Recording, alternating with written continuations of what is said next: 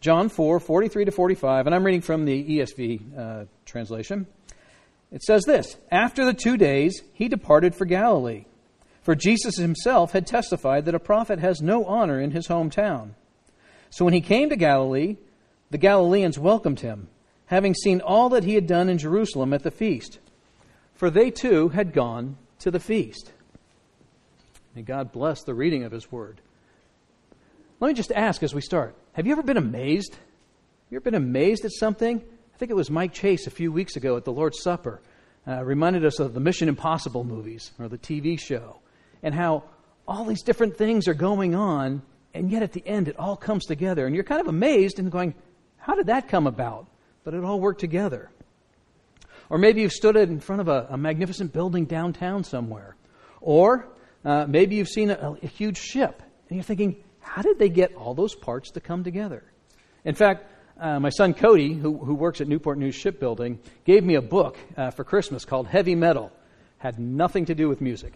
It was all about building aircraft carriers at the Newport News Shipbuilding. And I've been amazed reading through that to think of, one, all the political pressures and the financial pressures and everything, and then all these guys that build all these tiny units, well, not so tiny, but these units, and they start putting them all together in the shipyard, and these guys are in just wild positions, welding stuff together and stuff. And slowly but surely, the superstructure of an aircraft carrier comes together. And it's an amazing sight to see. Well, when I first looked at our passage today, and I looked at these 3 verses, I was like, well, okay, there's just 3 verses to use. And it's kind of between 2 amazing stories in the book of John. It's like, okay, we got the woman in the well that we read last week, and we're going to see another great story next week. And I was like, okay, and these verses seem pretty straightforward. My first thought was, John Tillery set me up for the shortest sermon ever. And I was like, great. But then I began to study the verses, and I was amazed at these simple verses. I was amazed that these verses actually help us to go back and take a look at what's already taken place in John, and they help us transition to what's going forward. I think by the time I'm finished, I hope you're amazed again. Not by what I'm saying, but be amazed at God's Word. Be amazed at how all these scriptures that we're going to look at today that tie around these 3 verses, how God weaves them all together to build a great picture that I hope you'll be encouraged by. So, as we look at these 3 verses, 3 simple verses, but you can break these verses into three very simple topics. Verse 43, we're going to see some background. And then in verse 44, we're going to see this amazing statement that Jesus had made. And then in verse 45, we're going to see the reception that Jesus gets as he goes to his hometown. And overarching of this whole thing, if you looked in the bulletin or if you looked at the sheet in there, there's our overall theme, which I think is a bit of a conundrum because the title of the sermon is Rejection and Acceptance. I was like, well, how does that all tie together? Well, we're going to find out this morning. We're going to take a look at John chapter 4, and we're going to find all that out. So let's start with the background. Starting in verse 43, it said, after the 2 days, he departed for Galilee. Now, verse 43 gives us a little bit of background to what had just taken place. And we know from last week, John Tillery taught us all about the woman at the well and that whole Samaritan town. But I think this also begs us to look back and say, well, what happened leading up to that? Let's take a look. Let's take a brief jaunt back through the first 3.5 chapters of the book of John that we've been looking at this year. And so I'm going to go through some of these. There's a couple passages you may say, hey, he didn't mention that one, but I'm going to bring them up later. So if you're thinking a favorite part, if I missed it, I think I'll get to it. But in our background, John chapter 1, if you remember, we started off with John the Baptist. And remember, John the Baptist makes this incredible proclamation of, behold, the Lamb of God who takes away the sin of the world. Talking about Jesus. And then we saw Jesus go on in chapter 1, calling his first disciples. At this point where we are in John 4, he's got 6 disciples, but we all know that is going to grow to 12 as well. And we know, John doesn't state this specifically in the gospel, but we know Jesus is about 30 years old at this point. So that was John chapter 1. And then in John chapter 2, Jesus' earthly ministry starts. Remember the wedding at Cana? Remember the turning of water into wine and that miracle? And Jesus starts his earthly ministry there. As a matter of fact, sneak preview, next week we're going to look at the second miracle in Cana. So make sure you come back to hear about that one. Then in John chapter 3, we got to John chapter 3, one of the more famous chapters in the Bible, and we saw that Jesus and his disciples had traveled south, down from the Galilee region, down to Capernaum. And then they had made their way to Jerusalem, where, if you remember, Jesus cleansed the temple. Remember him cleansing the temple of all the money changers? And we had that in John chapter 3. And then, what I find one of the amazing things in John chapter 3, Jesus' encounter with Nicodemus. Remember Jesus? And Nicodemus comes to him. Didn't it amaze you, though, that here was a Jewish leader coming to Jesus that had no clue on how to get to heaven? He had no clue on that one. and Jesus had to tell him about being born again. Well, in John chapter 4, as we started this chapter, we saw that Jesus and disciples then go from Jerusalem and they turn northward again. And it tells us early in John chapter 4, I think it's verses 3 and 4, tell us that they had a stated goal of going back to Galilee. But not before a very purposeful stop in Samaria, as we saw last week and that John had told us about.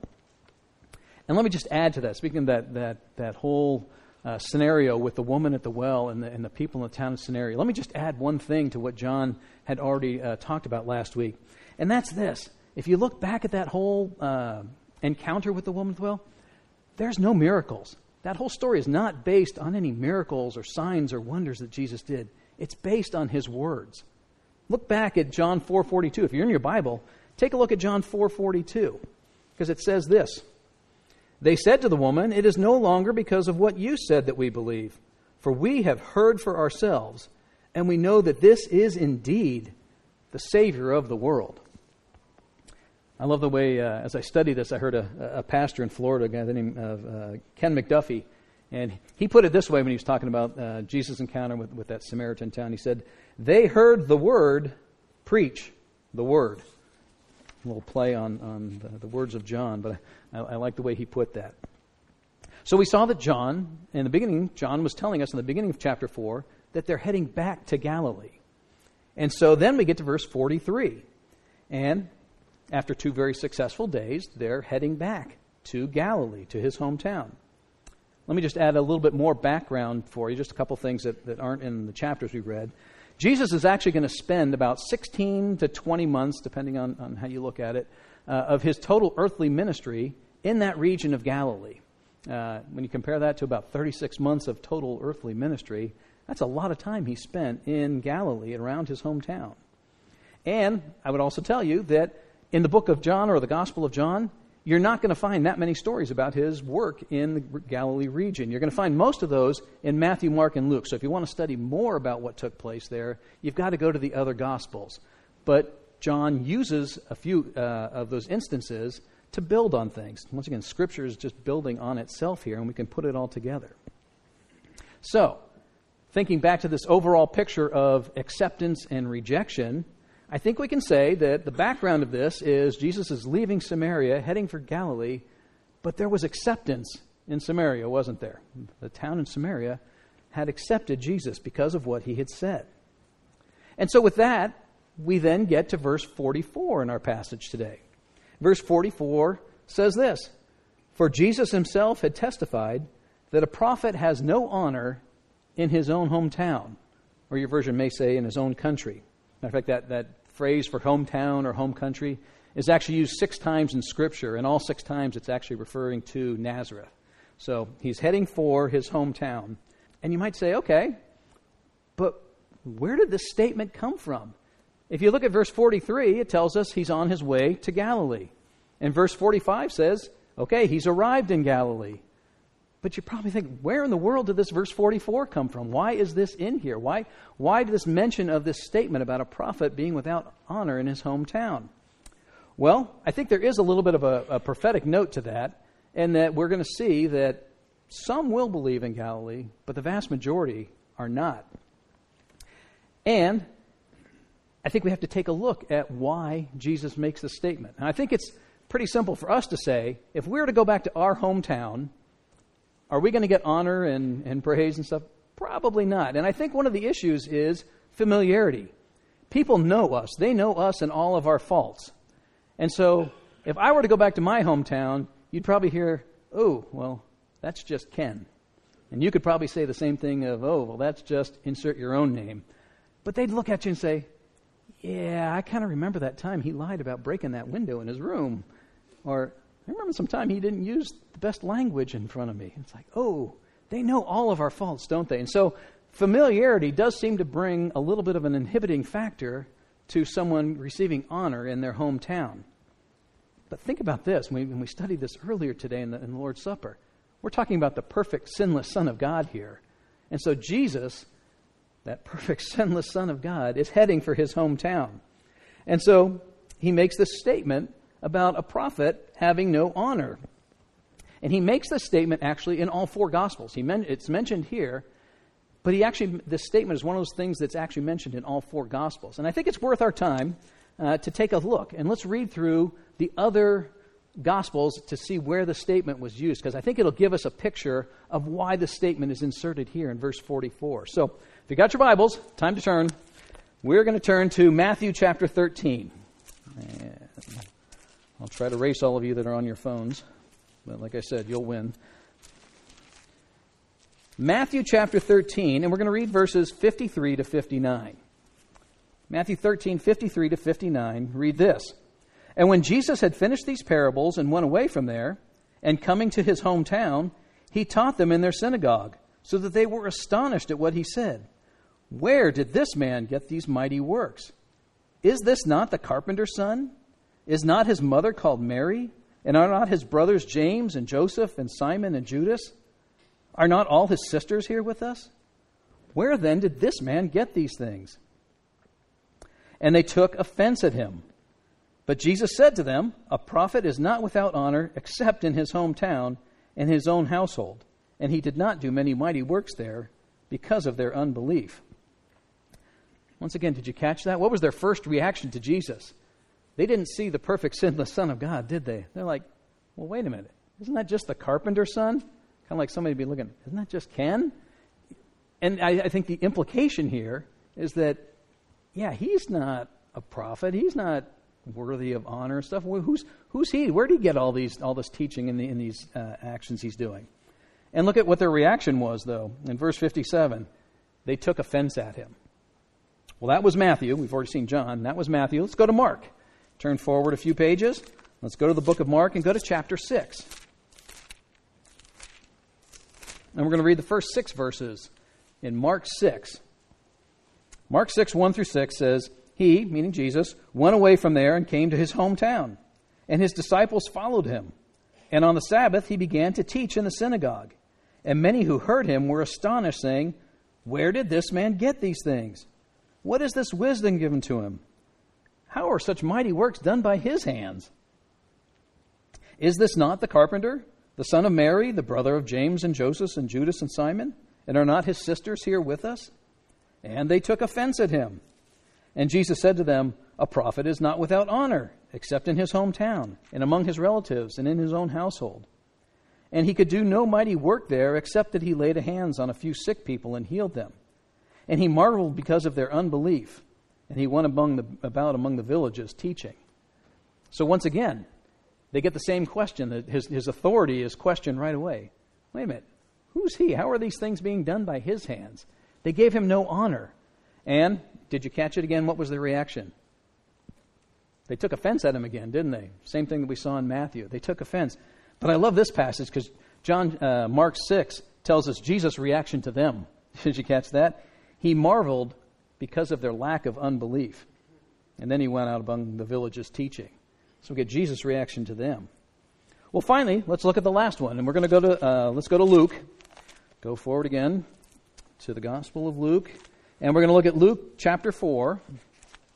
Luke 4, verses 16 to 29. It's a little bit a longer passage, but I think we've got the time here. Let's take the time to hear what's in here, because I think it'll help put everything together. Luke 4, 16 to 29, read this. And he came to Nazareth, where he had been brought up. And as was his custom, he went to the synagogue on the Sabbath day, and he stood up to read.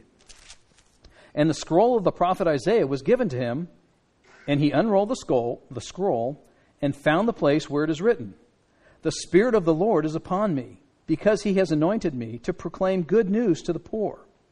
He sent me to proclaim liberty to the captives, and recovering of sight to the blind, to set at liberty those who are oppressed, to proclaim the year of the Lord's favor." And he rolled up the scroll, gave it back to the attendant, and sat down. And the eyes of all in the synagogue were fixed on him. And he began to say to them, "Today this scripture has been fulfilled in your hearing." And then all spoke well of him and marveled at the gracious words that were coming from his mouth. And they said, "Is this not Joseph's son?" Here it comes again. And he said to them, "Doubtless you will quote to me this proverb, 'Physician, heal yourself. What we have heard you did at Capernaum, do here in your hometown as well." And he said, "Truly I say to you, no prophet is acceptable in his hometown. But in truth I tell you, there were many widows in Israel in the days of Elijah," one of the prophets, "when the heavens were shut up 3 years and 6 months, and a great famine came over all the land. And Elijah was sent to none of them, but only to Zarephath in the land of Sidon, to a woman who was a widow. And there were many lepers in Israel in the time of the prophet Elisha, and none of them was cleansed, but only Naaman the Syrian." And here it comes. "When they heard these things, and all in the synagogue were filled with wrath. And they rose up and drove him out of the town and brought him to the brow of the hill on which their town was built, so that they could throw him down the cliff. But passing through their midst, he went away." Again, did you catch it? He claims fulfillment. He's reading, if you want to look it up in your Bible, he's reading Isaiah 61. And that's the passage he reads. And when he claims that fulfillment, first they're talking about, the nice words. But then, what's the reaction to him? They went beyond the taking offense. They dragged him out of the city, and they were going to throw him down the cliff. They were trying to kill him. That was their reaction. It's amazing. Jesus would receive no honor in Nazareth, in his hometown. So, going back to our verses, can you see why this may be inserted there? Can you understand what Jesus is expecting as they head back north and he's heading for his hometown in verse 43? What he's expecting when he gets there. And so I think that gives us a picture, by looking at those scriptures, what he's expecting and why verse 44 is in there. Well, then we come to verse 45, and we're going to see how Jesus was accepted or how he was received in Galilee. And we're going to have to look and say, well, was it acceptance or rejection? John 4:45, the third of our verses today. "So when he came to Galilee, the Galileans welcomed him, having seen all that he had done in Jerusalem at the feast. For they too had gone to the feast." That starts off "so" when it has that word "so" at the beginning there. It's just tying that statement that he's just made with what he's about to say. So it's just a tying word, a connector there. And it says, "So they welcomed him." And you're like, oh, well, that's good. Maybe we've got some acceptance here. And it sounds really good, but let's dig a little bit deeper and see what's really behind that. The verse clearly tells us, why did they accept him? Well, look again. It says, having seen all that he had done in Jerusalem at the feast. So they had seen some things that they liked seeing in Jerusalem. But let me ask you, does Scripture teach us that faith comes through seeing? No, it doesn't. Listen to Romans 10:17.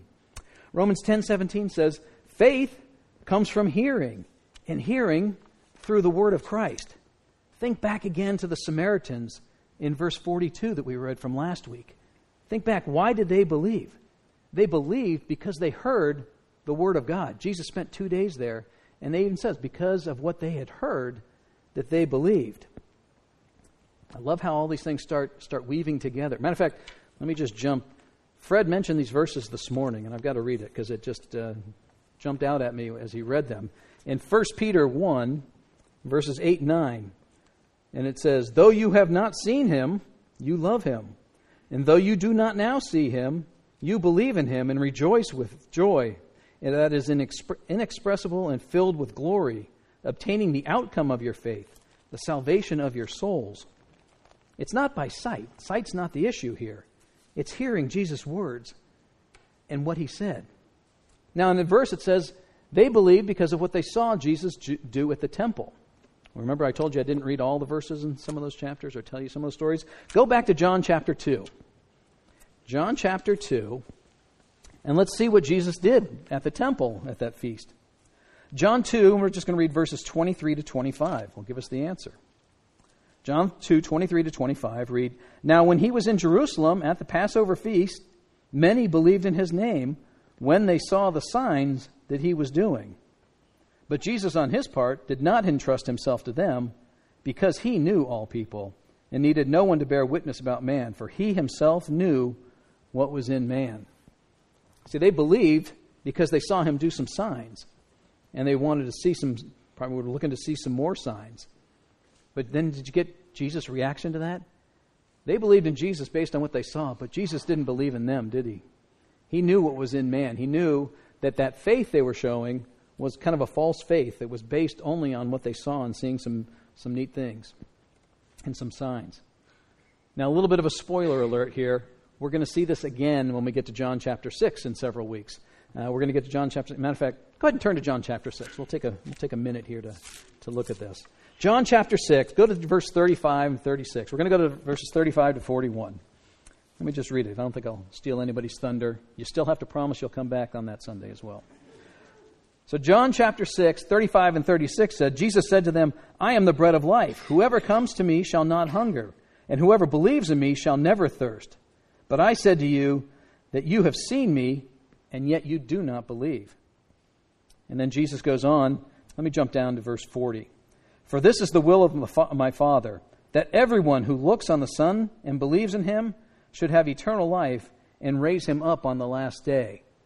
Now, let me just point out in verse 40 there where it says, everyone who looks on the Son and believes in him, that's not talking about physical sight. It's not talking about physically seeing Jesus. It's actually, the meaning behind that is more of a seeing through the eyes of faith. It's not a physical eyes. It's through the eyes of faith is probably a good way to put that. And so look at verse 41 in John 6. "So the Jews," once again, what did they do? "They grumbled about him because he said, I am the bread that came down from heaven." So once again, I think we're seeing here in Jerusalem, rejection. In his hometown, we're going to see more rejection. They grumbled at him. So back to verse 45 in our passage. The initial reception in Galilee was welcoming. There was some acceptance because of what they had seen. But it seems that's all they wanted. All they wanted was to see some more signs and see some more miracles. And I think this is where the lesson starts for us. Is this what we're looking for today? Are we here just to see something amazing or just to see a sign or to hear something that we might want to hear? Are we focused on showing respect and honor to Jesus? Do we give him honor? Or are we self-seeking and self-focused in what our goals are and why we're here? How many people today do you know that just want to see something amazing? They have no interest, though, in hearing the gospel. Many people you might hear say, man, if I saw a sign or a wonder, or I saw a miracle, I'd believe. Well, isn't that exactly what the Bible told us they said back in Jesus' day? And did they believe after they saw it? Maybe for a little bit of a short time, but no, overall, they did not. That's not the key. Many people, they say they might want to see it. Listen to what, I know John Tillery alluded to this passage from last week. Listen to what Peter says in John 6:68 and 69. It says, "Simon Peter answered Jesus, Lord, to whom shall we go? You have the words of eternal life, and we have believed and have come to know that you are the Holy One of God." See, it's hearing the words of Jesus Christ. It's hearing what God is telling us in his word in Scripture. Many people today just simply want a Jesus that's nothing more than a fancy magician, or somebody who's going to meet their need. Hey, I need healing, or I need wealth, or I want fame, or I want, and all the eyes that are in there. And that's how they come to Jesus on their own terms. They don't come looking for salvation. But there's a grave danger to that philosophy. Jesus himself said in Matthew 7, "Not everyone who says to me, Lord, Lord, will enter the kingdom of heaven, but the one who does the will of my Father who is in heaven. On that day many will say to me, Lord, Lord, did we not prophesy in your name, and cast out demons in your name, and do many mighty works in your name? And then I will declare to them, I never knew you. Depart from me, you workers of lawlessness." See, don't be fooled. As we saw earlier, Jesus knows what's in the heart of man, doesn't he? He knows what our true motivations are. He knows what's in our heart. A lot of people come to Jesus twice a year, don't they? We just celebrated Easter last week. How many people do you know that come to church on Easter and on Christmas? Exactly. And then the rest of the year, the other 50 Sundays of the year, they're off living their life the way they want to live. But they come those 2 Sundays. Matter of fact, I had an American literature professor in college, and he was a really good professor. And we would read, we read through quite a number of novels during that semester or that year that I was in his class. And I would chat with him afterwards on a lot of the books, and we'd talk about what they meant and what the point was. And one day we were talking about a book, and the topic of religion came up. So I told him what I believed, and then he told me, and this will go right along with what I was saying, his whole philosophy was he made sure that he went to church on Christmas and on Easter. Made sure he was good with God by showing up those 2 times a year. And, get this, he really made sure he was secure with God because he would throw $20 into the offering plate as well when he was there. Folks, I can guarantee you God was not impressed with his 2 times a year attendance or his $20. But there's a lesson in that for us. We need to examine ourselves. Why am I coming to church? Why am I here? Am I coming because I'm just trying to make a show, or I'm trying to think, oh, well, if I just show up, I'm good enough? That'll get me into heaven? No, we've got to hear the words of God. We've got to respond. We've got to have faith. We've got to hear what the Word says, and we've got to put our faith and our trust in Jesus Christ alone for salvation. Remember I said there were some other verses I didn't read. John 3, 16 and 17, some of the most famous verses. For God so loved the world that he gave his only begotten Son, that whoever would believe in him should not perish but have everlasting life. For God did not send his Son into the world to condemn the world, but that the world might be saved through him. John Tillery mentioned last week, he told us today was the day of salvation. Well, we've had a week since then, and luckily we're all still here, but none of us are guaranteed another week. So let me tell you again, today is the day of salvation. Don't let today pass by without knowing that you have put your faith in Jesus Christ. Hear the words of the gospel and follow it. Follow the truth. Find salvation in Jesus Christ alone. And if you have put your faith in Jesus Christ, which I'm probably going to guess would be a majority of this room, what do you want? What does Jesus want? He might be saying, well, what does he want from me? What does he want me to do? Well, in Luke 9:23-25, Jesus said this. He said, if anyone would come after me, let him deny himself and take up his cross daily and follow me. For whoever would save his life will lose it. But whoever loses his life for my sake will save it. For what does it profit a man if he gains the whole world and forfeits himself? We're to take up our cross daily and follow Christ. Or maybe, here's a great passage. If you would just want a short verse to say, hey, what can I use to guide my life, or what should I be doing or focusing on? Listen to Micah 6:8. Micah 6:8 says this, he has told you, O man, what is good, and what does the Lord require of you? Here's the simple things. Focus on these. But to do justice, to love kindness, and to walk humbly with your God. Very simple steps, but things that we can focus on every single day in our lives. So as we wrap up our look at John 4:43-45, 3 simple verses, but we can learn from them. Are we going to be like the folks in Jerusalem who actually saw some signs and wonders and yet still rejected Jesus? Or are we going to be like his hometown, where we're going to let familiarity keep us from the Word, keep us from hearing God, and keep us from seeing Jesus and salvation found in him? Or we're going to be like the Samaritans who heard the Word of God and they accepted him. They accepted Jesus. Will you and I accept or reject Jesus? We've seen examples in these verses of both of them. But let me also tell you, the one other thing we need to be doing is tell others about this. Tell others about salvation found in Jesus. Tell them about how they can be saved, and then let the Holy Spirit work. You might just see someone go from rejection to acceptance.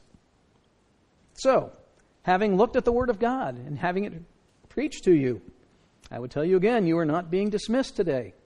You are being sent. You are being sent to take up your cross daily and to follow Jesus. You're being sent to stand for the truth, to tell others about salvation in Jesus Christ, and let them know the acceptance they can find and the salvation they can find in Him alone. Let's go ahead and pray. God, we just thank You. We thank You for Your Word. It truly is amazing. Even when we think they're just simple verses, when we start looking at it in whole, we realize just what a precious gift You've given us in Your Word, and that we have it. We have it in so many forms, Lord, in paper, in electronic versions. We have it on the screens. We can see it in so many ways. We can hear it preached to us on the radio. And Lord, we've given it to us in so many ways. Lord, help us to be faithful doers of that Word. Help us to hear it. Help us to respond. If anyone in here has not responded to the gospel, Lord, may they respond today, because it is the day of salvation. And Lord, help us to walk daily with You and to do what You have asked us. So we just thank You for this time. We thank You for Your Word. Lord, we just thank You that we can be amazed at, once again, who You are and how great You are. So we just thank You and lift up the rest of our day now to You. In Jesus' name we pray. Amen.